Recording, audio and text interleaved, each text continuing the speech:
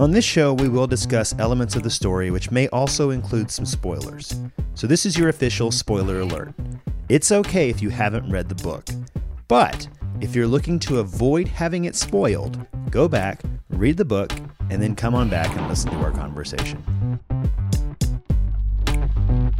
Hey everybody, our book this week, The Giver, falls more in the young adult category and will deal with some heavier themes which we will discuss on this show, and young ears may not be ready for these conversations. So, if you're listening with youngsters around, we do advise discretion. Thank you.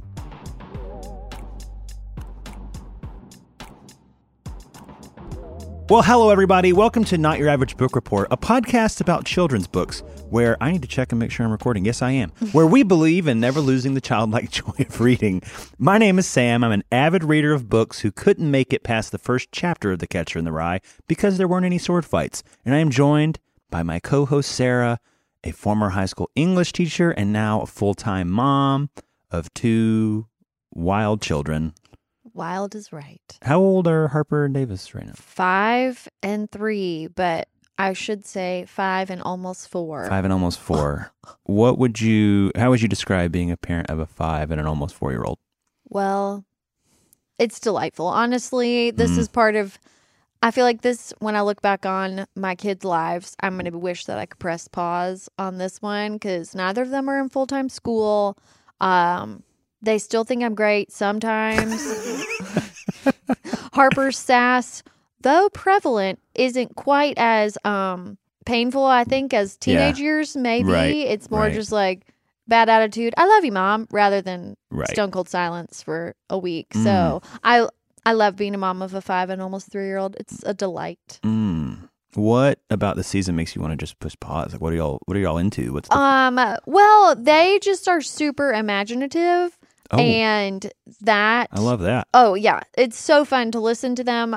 I won't lie, my children love each other very, very much, and they're great friends. And that's just something I don't give myself any credit for. I think it's just who they are. But if I could just watch them play together forever, and it's pretty sweet. Are there any characters from books that your kids remind you of? I honestly can see Davis being kind of a Huck Finn kind of guy, just mischievous and silly, but a good heart. Yeah. Harper, she will wish that I said a princess. Yeah. But I don't have one right now for her. I'm just curious about that. Huck Finn, that's a good one. We probably should do Tom Sawyer or Huck Finn on the show. I love Huck Finn. Tom Sawyer is like a fun adventure story, and Huck Finn was written as like a social criticism. Yeah. Which is fascinating to me. Well, speaking of social criticism, we read this week The Giver by Lois Lowry. It was published in 1993. It won the Newbery Medal the following year, and this was her second Newbery Medal because she won it for Number of the Stars in 1990. Go, Lois. Yeah. Here's what I thought was interesting. She denies this claim, but it's a young adult dystopian novel. It's labeled that way. She says it's not dystopian. But there are some people who credit this whole young adult dystopian phase that we're in with this book. This book started it. Okay. And it was like a precursor to The Hunger Games, Divergent, Maze Runner, all these series. Okay. Because right now, in the young adult world, dystopian is like the thing. Totally. I think that's a bit of a stretch because this book is so different from those. But there is that me versus society thing. I get it though.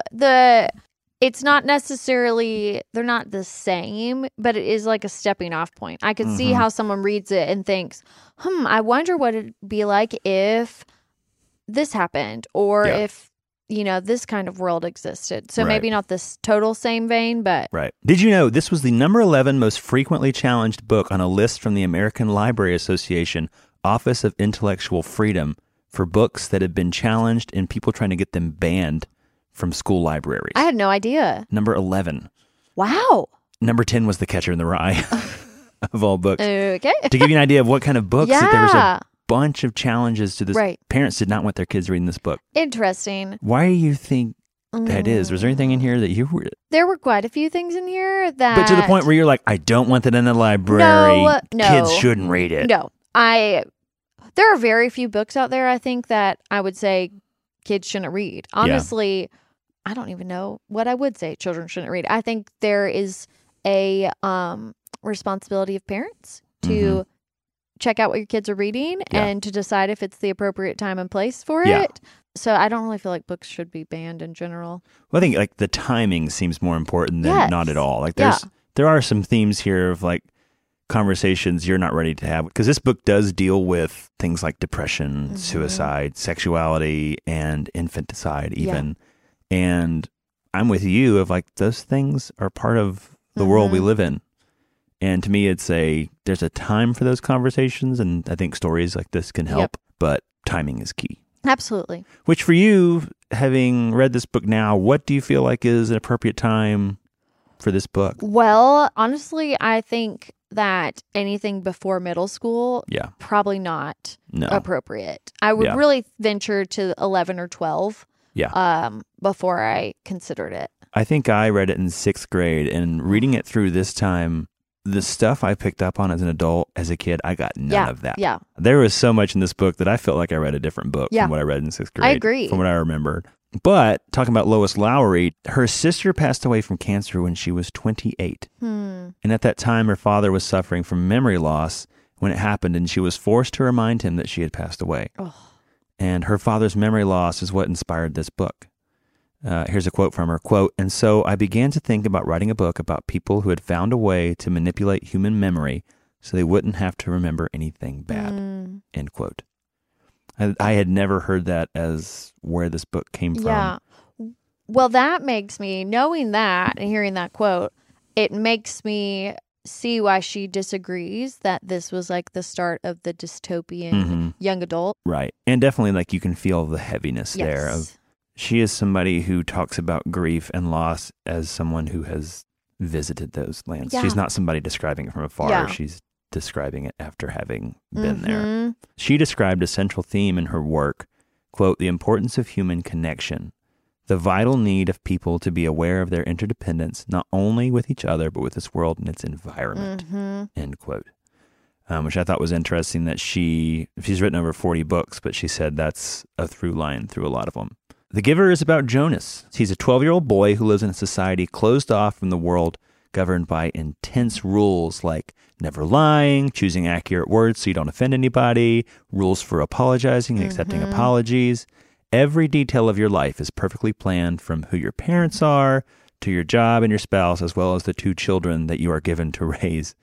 And then in this society, the old are released, as well as the lawless, and even some babies who aren't deemed fit for the community. What really jumped out at you from this book, especially with like the society and the rules? That's a great question.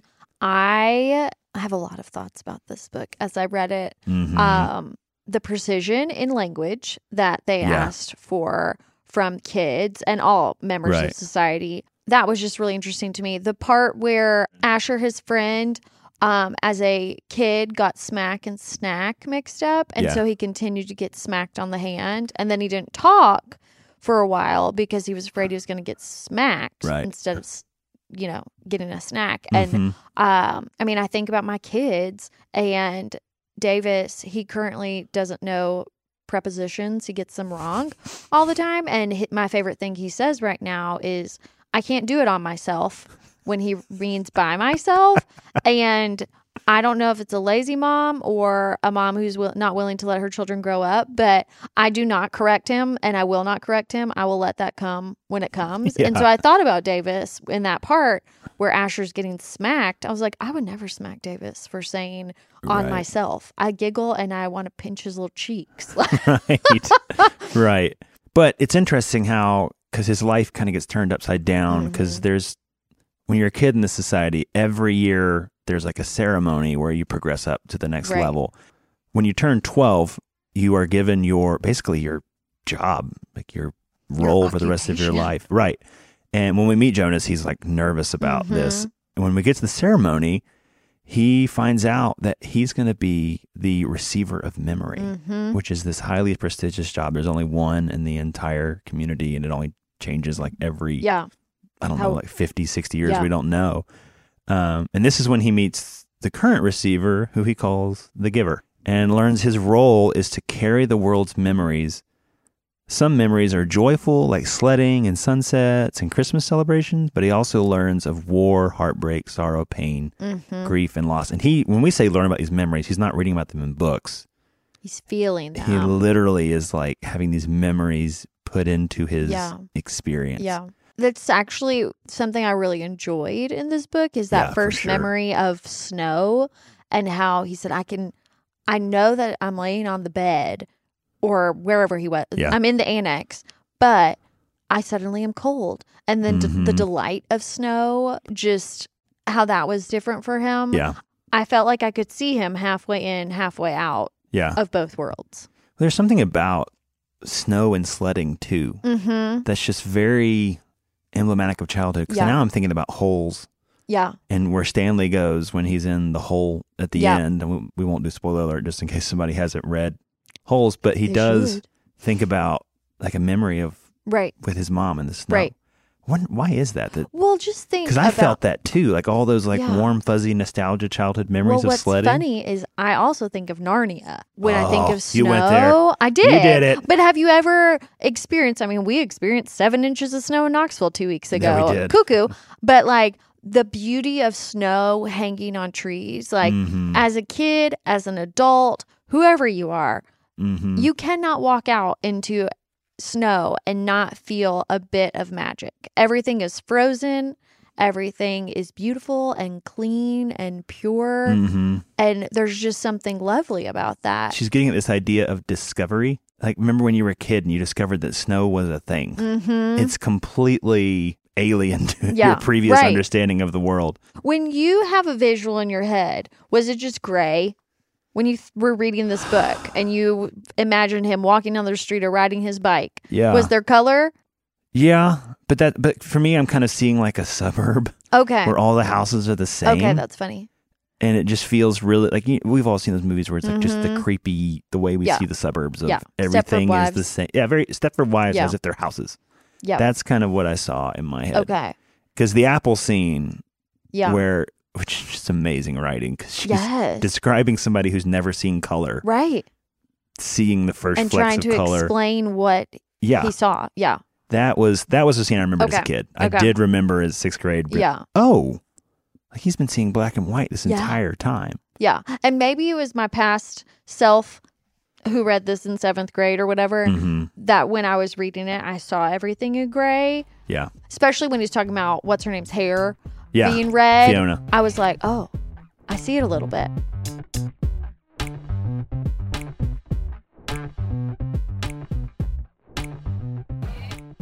Hey everybody, Sam here with a few announcements and 4 new sounds in my sound pad.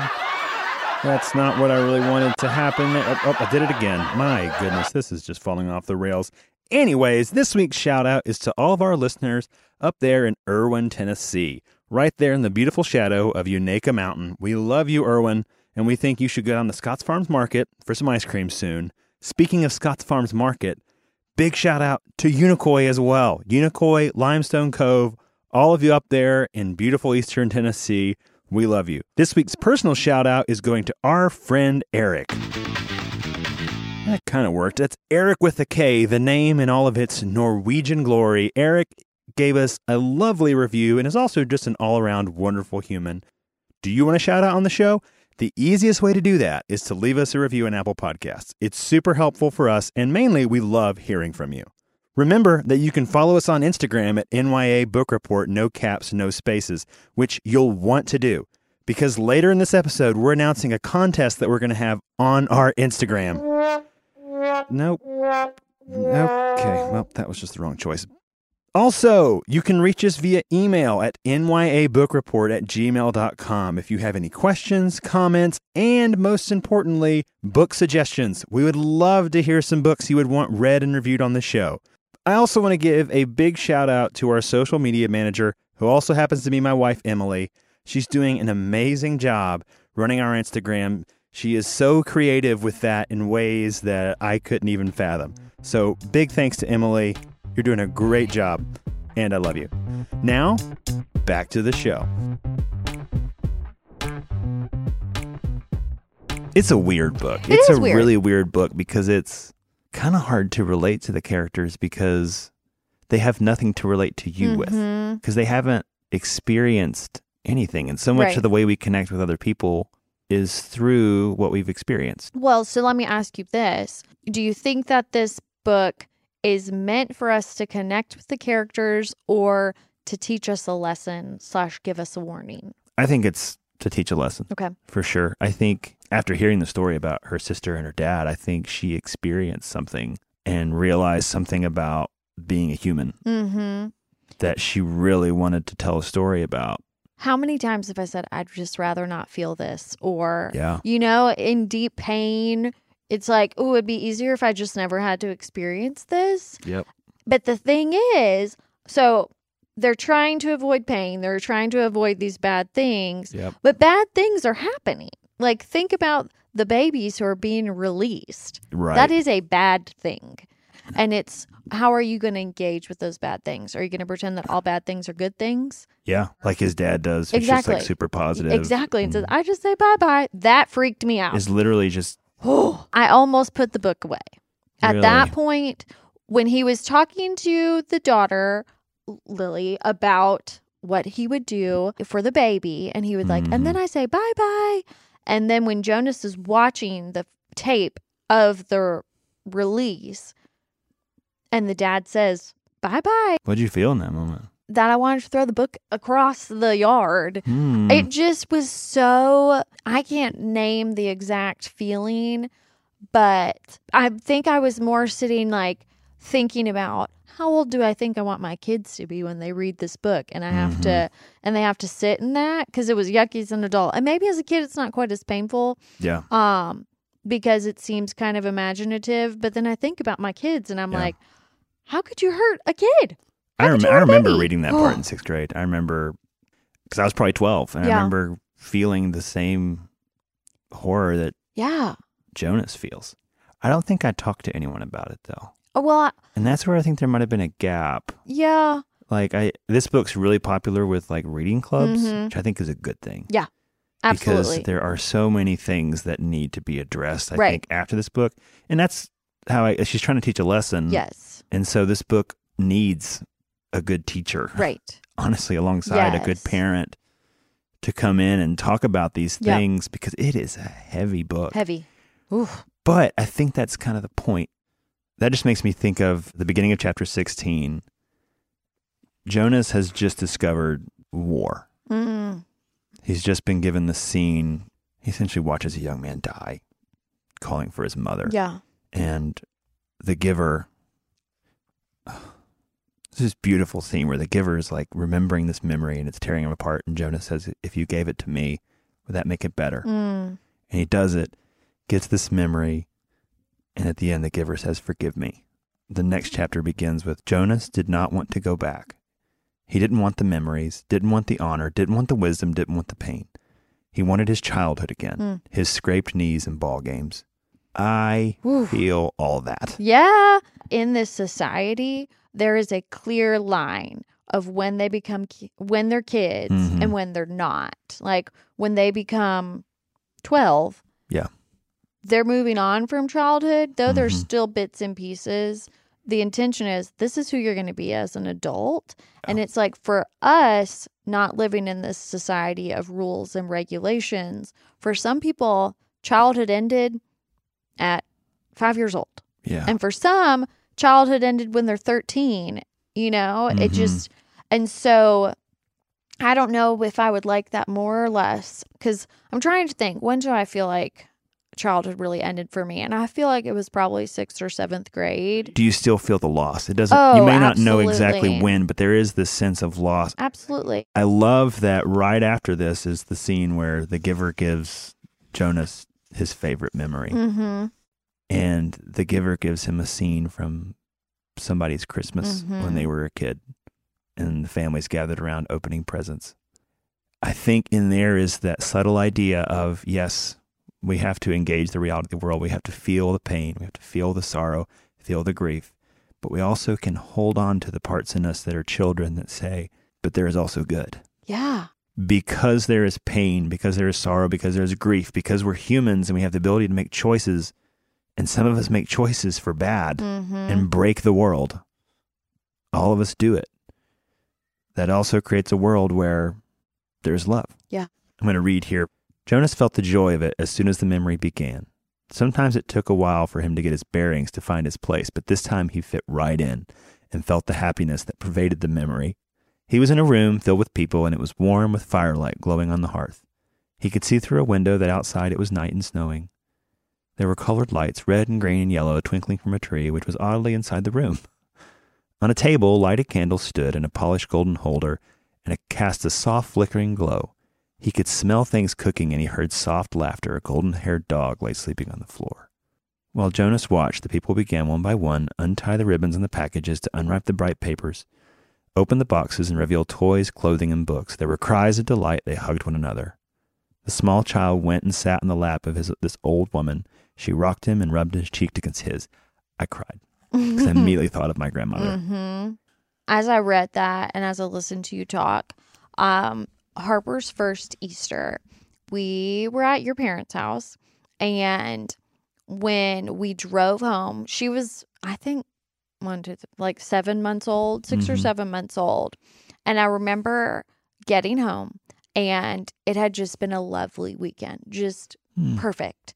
And I don't mean to we do this all the time, but bust into the religious world, the Christian world, but this longing that even on the most perfect days, it doesn't even equal to what heaven will be like. And so I think about this, and I think about him being there, and as an adult, thinking back on these wonderful moments of childhood, and I'm like, even the best moment isn't as great as it will be. And that longing that I think we will always have, no matter what, looking back, looking forward, we're always going to have a longing. Right. That may or may not be fulfilled. I think that's where what I'm talking about is what balances the two. Yeah. Is the way we are able to accept the reality of the world and still let our inner child and the wonder of that speak. I don't know if I can use this, but I'm just going to say it. Okay. Easter and the resurrection make that possible. Because I've realized for me, the thing I love about stories, the thing I'm chasing when I read books, when I watch movies, is I love when a story can show suffering and pain and grief and sorrow and can end it in such a way that says, in the end, it was all worth it. Absolutely. My soul cries out for a story like that. Yeah. And what I love about Easter, on my best days, is I believe there is a story like that. It actually happened, and it's That's true. Right. And that is the only way, for me at least, that I believe that you can take the hard pain of the world and still let your young child and all of his amazement and wonder at the world survive. Yeah. And I think that's why I found this book interesting, and why the ending for her had to be ambiguous. I think for her, she doesn't want to force her belief on it. I don't know what her belief about eternity, and that's why I think the ambiguous ending works. I do. Because she kind of leaves it to you of, what do you think? Does he just choose this wishful thinking and just kind of escape into this memory of snow and probably die? Yeah. Or is he actually finding this community, Right. And as a kid, I remember thinking, oh, he made it. He made it. Didn't think twice about it. As an adult, I was like, there's no way. Yeah. The cynic in me was like, he's a goner. He just found that, there was this whole scene where he's supposed to find the sled, then he rolls into Christmas. No, he's replaying the memories for both of them before they die. Yes. And I'm like, you will not talk me off of that. That's what happened. Do you agree with that? I do. Unfortunately, I do. Right. And so you're left with this, what do you do with the pain of the world and all this grief and sorrow? What are you left with? Yeah. We think we know what happens to him. But then it also leaves us too wondering what happens to this society, because he has left all of these memories that we don't know what they're doing with them. We have the hope that they're dealing with them and not just saying, we're not going to, we're going to forget all of these. But I think that's the hope she wants to leave with. If Jonas and Gabriel didn't make it, but their memory. did. Their memories did. Mm-hmm. And there is hope because Absolutely. society now has to deal with these memories. Because Yeah. there is this weird magical thing that's not explained that when Jonas leaves, all the memories just kind of seep back in. And the giver is there to help them through that. Yeah.